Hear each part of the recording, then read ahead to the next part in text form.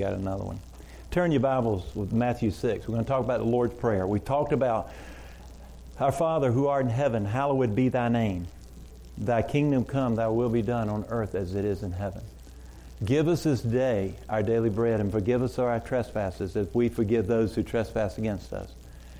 Lead us not into temptation, but deliver us from the evil one. For thine is the kingdom, the power, and the glory forever and ever. Amen. We talked about giving God the glory and called Him our Father, Abba Father, Romans chapter 8. Abba, real intimate relationship with our Father in heaven. Jerry pointed out in our time together this morning that, you know, when Jesus was on the cross, and you know, I don't know whether you guys, can I share, Jerry, share it with us, share with them, share about what Jesus, the last thing Jesus said. You articulated it very well. Say it, would you? Several times in the life of Christ, toward the end of his ministry, he made attempts to get the people of Israel, and particularly the leaders, the Pharisees, and the ones that were the religious leaders, to understand that he was the Christ. He was the Messiah, the Son of God. And there just was unbelief and blindness on their part. And one of the last efforts that Jesus attempted to convince them that he was the Son of God was when he was on the cross. And when he cried out, my God, why hast thou forsaken me? He was not praying to God. He was quoting Psalms 22. And sometimes you read Psalms 22, and it was a psalm that in the Amplified Version, the Bible says that this was a song that they sang in their worship. The Jews, they understood that everything that was said in that psalm, and as you read that psalm, you're going to see Jesus in all the phases of his life, and especially his death, the week of his death. He was beaten. They gambled for his clothing, and all of this is in that psalm. And Jesus on the cross he never in his ministry or in his personal prayer life with God ever cried out, my God, or prayed to my God. God was his Father. He always referred to him as his Father. And so it just amplifies the fact that Jesus in his dying moments on the cross, he proclaimed that song that they knew so well and sang it in their worship, revealing, hey, I am what that song is speaking about. I am the Messiah. I am the Son of God. And even at that, their blindness kept them from understanding what Jesus, who he really was. Amen. Thank you, Jerry. Our Father, he called him our Father. And that's why I took off with this. Our Father. It's very intimate. Our Father, who art in heaven, hallowed be thy name. Holy, holy, holy is your name. Thy kingdom come and thy will be done on earth as it is in heaven. You know, there's no sickness in heaven. He's saying he wants to heal. He wants to bring. That's why we sing. We pray. Let your kingdom come. Your will be done right now on earth as it is in heaven. Let it come to be. Obviously, there's salvation there. People are saved and they're in heaven. And so we see that how important this is. This is such an important understanding about our prayer life. I pray this will stir your prayer life also, just going back to the basics about the Lord's Prayer and so forth. But I want to look at three things this morning. First of all is give us this day our daily bread. Praying to the Lord because we're dependent upon Him. Our natural tendency is to drift from God.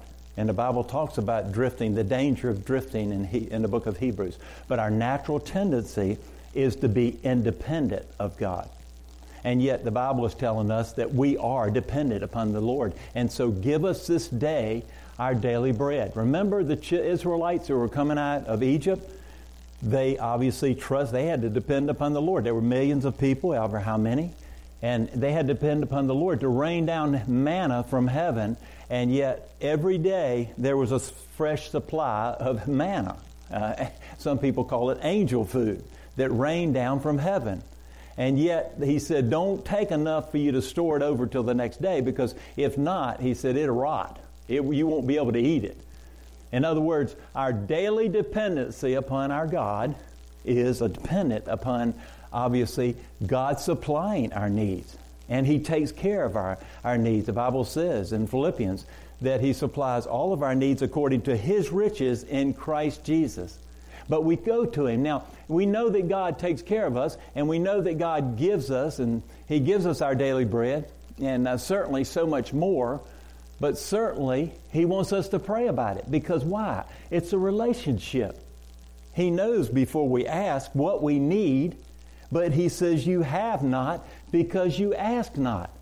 And so when you look at somebody, we've been praying, this is an example, and I'll give the example Dan just brought up.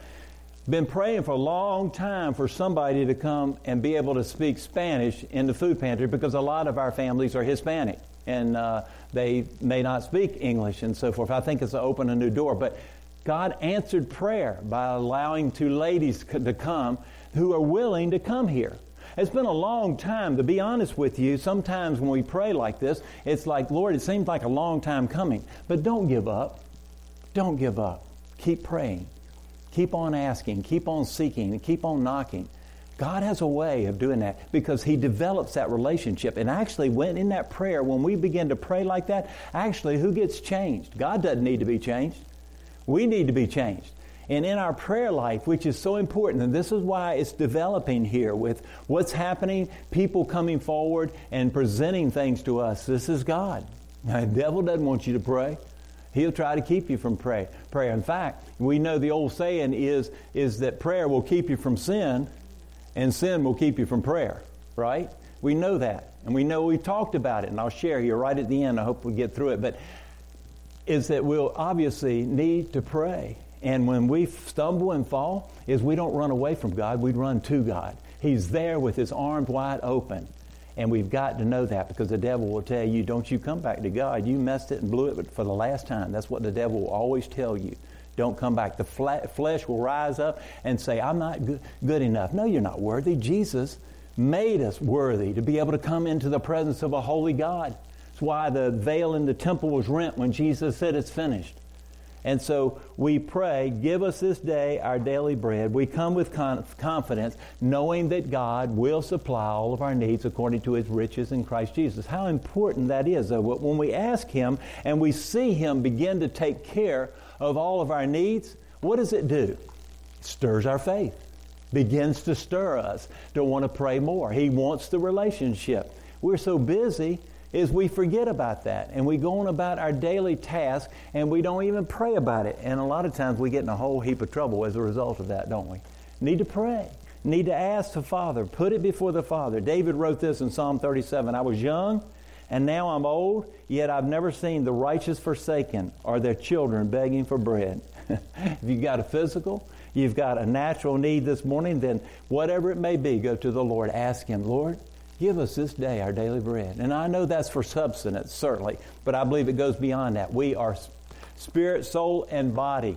And so He takes care of us all the way around, the whole person. He brings us into that place of wholeness. He says, basically here today, we are to practically put the pedal to the metal in the sense of reality, because we know that there are certain needs that people have. Food pantry is one way that we meet needs. Other needs are met here today out in the marketplace as you work with people, or maybe you help someone, whatever it may be.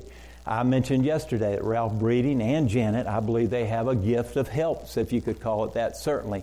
They have a way of, they wanted to help. They just help. They dig in. They get in and do it. And I believe it's something they were operating of. But in reality, even if you don't specifically have that particular gift, all of us are called to reach out and to help meet the needs of other people. And that's what Lighthouse Fellowship does.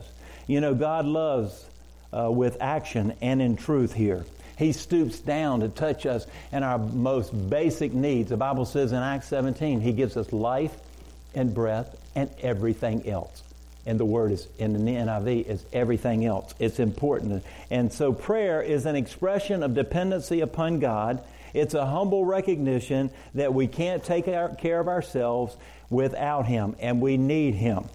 And so it's very important to know that we have that natural tendency to feel very independent of God, and yet we are totally dependent on Him for life and breath and everything else. The second thing is, forgive us of our trespasses as we forgive those who trespass against us.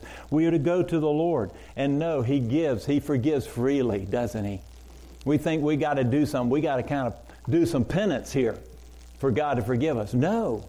We come and confess our sins, and He's faithful and just to forgive us of all of our sins and to cleanse us from all unrighteousness. We know He readily and freely forgives. So we need to do that. But also we know that, and we come to Him because we've trespassed against Him. You know, I pray many times, Lord, forgive me of my known sins. If there's anything on my heart, show me.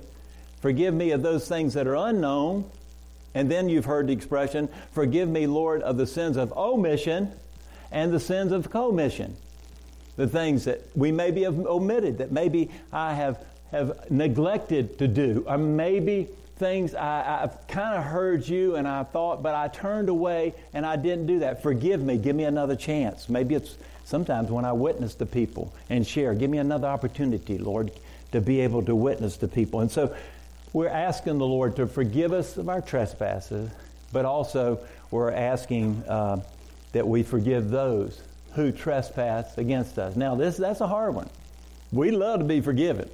But sometimes when somebody hurts you deeply or hurts me deeply, it's kind of like, wow, it's hard to forgive in that. And it's not something that necessarily comes easy. But God is saying here very adamantly, He says there, if you don't forgive, then I'm not going to forgive you. Now, that's very, very serious, isn't it? The Bible is very clear about that, certainly. In Luke chapter 18, He says, God, I thank you. Remember the Pharisee? And they had the humble servant that was there, the tax collector. The Pharisee stood up and said, God, I thank you that I'm not like those other men robbers, evildoers, adulterers, or even like this tax collector. I fast twice a week, and I give a tenth of all I get. And in contrast, remember the attitude of the self-righteous, the tax collector wouldn't even look up to heaven and he prayed, God, have mercy on me, a sinner. The Pharisee was saying, thank you that I'm not like them. You know, we kind of measure sin. We see somebody and say, you know, that God can't forgive them, and yet He's forgiven us. We don't realize what sin looks like to a holy God. Now, I ask the Holy Spirit, show me my sin, Lord. I want to see it. I want to know it. I want to see it the way you see it so that I do not fall into the trap of sinning against Thee. So God is saying today, we are forgiving those that trespass against us. You know, I've told the story here some time ago that I planted a church in west side of Houston, and there were some things that were happening, and said some things about Cindy and I that were not true. And it hurt deeply, and they weren't true. And so eventually I felt like it was time. I needed to resign. Things were happening. People getting healed. People getting delivered. There was a supernatural move of God in the late 80s and right there in the early 90s. Still, God's doing the same. He's the same. And so I resigned. I felt like God was saying, you need to resign. And that's when I went and picked up and went into hospice. And I had forgiven the people that had said these things that were not true in my life and towards Cindy and I, and forgiven them and so forth. And you know how often sometimes you go, well, I forgive them and so forth. But the reality is, when you forgive somebody, you can't stay in a neutral stance. You can't stay. God will do something to press you in to where you actually come and you want those people blessed. Now, that pushes it a little bit further, doesn't it? Now, we can say, oh, God, I forgive them. And, you know, eventually, it takes time.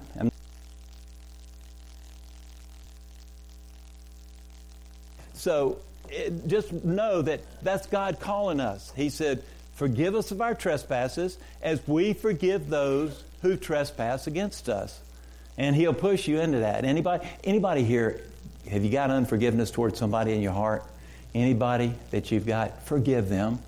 Begin the process of forgiving people who have spoken maybe wrong. I mean, it could be they really did hurt you bad, and I don't deny that. But what does God say? Forgive them. Forgive them. Jesus forgave us, and so often we hold on to it. And you know how much Jesus forgave us. He died on the cross for Jim Barcliff's sins. And who am I not to extend mercy to people who have offended me? There's no way you can live this life, because actually what happens is psychologists know that you're in torment until you forgive. People are angry, and you see people angry today. Many times, I believe it's because of unforgiveness. Thank you. Unforgiveness in their heart. Another thing, the disciples, obviously, when you talk about leaning upon the Lord and trusting in Him, remember there the disciples at the time of Jesus' arrest, what Jesus told His disciples, He said this. He said, watch and pray so that you'll not fall into temptation. There is the one purpose of prayer, to go to God for strength so that you and I can live the way that He wants us to live. Go to God for strength. What happened to them? They fell away, didn't they? I mean, they didn't even know Jesus. Jesus said, watch and pray. We had to watch and pray. We are living in a time that's perilous. We are under attack by the enemy himself. And unless we pray, unless we put the full armor of God on in Ephesians 6, unless we stand strong in God's power and His might, then we'll not stand. I want to tell you, we are entering into a time that is critical. There are vicious attacks the enemy is bringing against this country. But do you see what's happening in this country? You see that a couple of the states have come up and said, let's take and kill children there right when they're getting ready to be born, or if it doesn't do it then let's kill the child after childbirth. But there's states now saying that we're not going to allow killing of children when there's a heartbeat or after 6 weeks of pregnancy. We're not going. There is a pushback. I believe that this is a sign that there's something happening spiritually, because people are saying no. And you and I, as Christians, have to rise up and say no to this darkness that's taken over this land, taking over our families today. Because if the darkness wasn't doing that, this church would be packed out. People would be standing, wanting to come into church house today. And that's why we've got to pray like we've never prayed before. I've got to change my habits. I've got to change my way of doing things and pray like I've never prayed before. Because God is getting ready to do something so special. And I don't want to be left out. I want to be a part of what He's doing in the earth today. I don't care what it is, but I want to tell you it's going to be good. But it may be confronting, but we've got to learn, forgive us of our trespasses as we forgive those who trespass against us. And the last thing is deliver us from don't lead us into temptation, but deliver us from the evil one. Deliver us from the evil one. That is basically saying you're making a declaration of intent, saying, I will not in any way connect with the powers of darkness and go that way. But we need protection from the evil one. Our families are being torn apart. Our children today are thinking all types of things. Their marriage no longer holds any significance. It's whatever anybody wants to do. It's almost very coinciding with the book of Judges, where everybody did what was right in their own sight, instead of holding the plumb line of the Word of God up and measuring your life against the Word of God. Don't obviously fall to the temptation the enemy has. I'll share this with you in closing. Couple things. We got to know who we are. Anybody in here have a bad attitude? What a way to start this little segment. I'll try to finish. And y'all hold a minute too, because it's going to take just a few minutes. I don't want to go over too bad, but I want to share with you, this is so important. If you've got a bad attitude, listen to this. Or sometimes you have a bad attitude, but you got a good attitude today. Here's because you had to perk up because you're coming to church. One or the other. Let me share this with Hebrews 4:12 says, "For the word of God is alive and active, sharper than any double-edged sword. It penetrates even to the dividing of soul and spirit, joints and marrow. It judges the thoughts and attitudes of the heart." Here, Proverbs 23:7 says, "As a man thinketh in his heart, so is he." I was sharing this Wednesday night. Remember Popeye the Sailor Man? I am what I am. Remember when he would do that and he'd pop that can of spinach and so forth? Well, that's true. Because you say, "Jim, I am who I am." Yes, you are what you are, but you're not yet what you will be. Hallelujah. Amen. I am what I am, but I am not yet what I will be. God is very committed to finishing what He started. I've been talking about it this last 6 months and so forth. If you remember Moses, what happened when Moses got called by the Lord? Well, God knew Moses stuttered.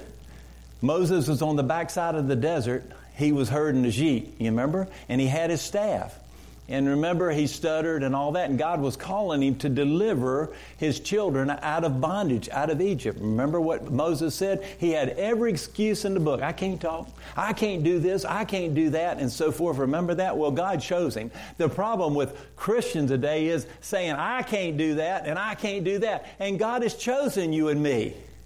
And so what happened was Moses had his staff. And so Moses had his identity in what he did, in his staff. And remember, God said, "What's that in your hand?" Well, throw it down. Remember, it became a snake and so forth. God was showing him the miracles of God and so forth. Because Moses' identity, he identified that he was nothing but a shepherd.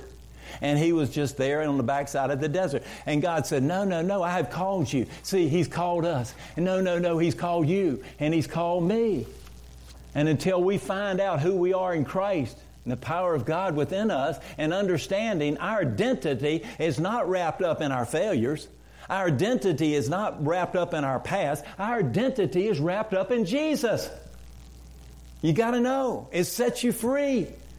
Because if you let your circumstances change your attitude, you basically identify and say, "Well, my circumstances are my identity." And that's a lie. Your identity is in Jesus. And what's the Bible say? "I can do all things through Christ who strengthens me." A guy named Viktor Frankl, he was a Jew. He was in a concentration camp. And he said this, and he was watching a massacre, going into gas chamber, pulling the bodies out, watching the bodies burn. He was there. Listen to what he said. "Everything can be taken from a man, but one thing, the last of human freedoms, to choose one's attitude in any given set of circumstances." Everything else can be taken away. But your attitude cannot, obviously, be taken away. It's up to you. We make a choice about our attitude. And when we identify and somehow our circumstances changes our attitude, we've forgotten who we are in Christ. It should become as natural for you and me to be overflowing with hope to a world that has no hope. You and I are filled with hope. Are you filled with hope? You and I should be overflowing with hope because we have Jesus Christ in our lives. That's our identity. And God Almighty is saying, don't let your circumstances change your attitude because it's very important. Remember David, what he said? He came up and all of the Israelites, they were shaking in their boots when they were standing before the Philistine army and Goliath, remember, and all that. And little David comes up there and didn't even want to put the armor on. He was just bringing them lunch. And he looked at this Philistine, huge, evidently very, very huge. Y'all know the story, David and Goliath and so forth. And remember what he said? He said, "Who is this uncircumcised Philistine who defies the armies of the living God?" Who is it? And you and I should have the same attitude. Who is this particular situation in my life that comes up against me, is trying to discourage me, trying to somehow think that I identify with my circumstances or with my failure or whatever it may be? Get out of my way and walk through it, because God didn't come to bring defeat to you and His children. He came to bring the victory, and the victory is ours, but we got to know we have it. There's no way otherwise. Remember when Moses said, "Who am I going to tell the people that are carrying us out here and doing this and that. Remember that? All God said, what did he say? Anybody? I am. That's all he said. What does that mean? I am all you need. I am with you. I'll never leave you nor forsake you. 3 things I'll leave you with this. First of all, is you and I, we're loved. We are loved. Amen? Y'all believe you're loved? Jesus loves me, this I know. You're loved. I'm loved. The church is loved. He loves the body of Christ. Jesus loves the body. He gave himself for the body of Christ, his church. He calls us to victory. The second thing is you and I are forgiven. We are forgiven. If you're a child of God, you're forgiven. Now, I know you confess your sins if you stumble, and that is to keep the fellowship open with the Father, because it blunts our fellowship with him. Somehow we know something's not right. We ask to be forgiven of our trespasses as we forgive those who trespass against us, right? The second thing, you're forgiven. You got to know that. The third thing is you and I are accepted. You believe you're accepted? You're accepted into the beloved. Amen? You're accepted. Don't let the devil tell you not accept that somehow you blew it, because what happens again, what you do is you identify with your failures. Our identity is in Christ. And Jesus, he won it all. He won the victory. Set you free. Christ has set us free. God wants us to live it. He wants us to know it down deep in your heart. Don't identify with that. Viktor Frankl said, the only thing that they can't take away from us is our attitude. And what we do is we choose to allow our attitude to change when we see circumstances. Being afraid. One of the guys that teaches on my mentoring program that I'm in, his wife is a just accomplished pianist. And she can play anything. I love it too. It's like Mary. She can play anything put before her. And she can play anything. And Mary can tell you this too, I guarantee, that somehow it just comes natural. It just comes natural. I mean, it's like she can close her eyes and she can hit those keys, the keyboard, and it just comes natural. You and I should live that way also. Is that when we face things that are difficult in our lives, don't allow it to change your attitude. It should come natural that we know our identity is in Jesus Christ. He's won He has given us the victory. He leads us in triumphal procession before His enemies. Thank you, Jesus.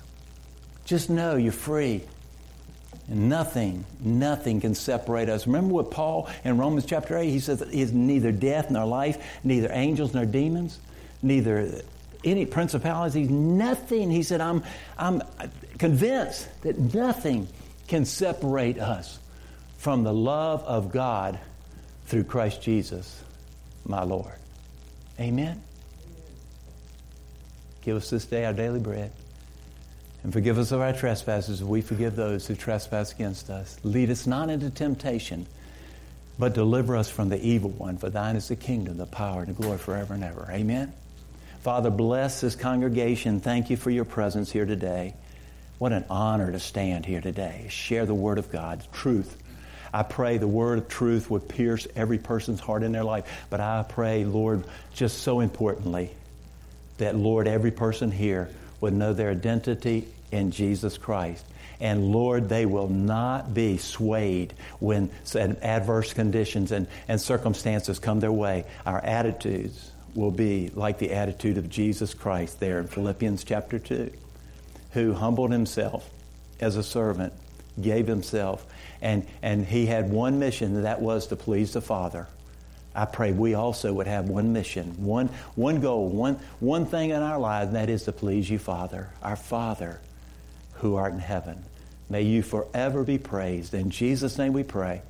Amen. Thank you.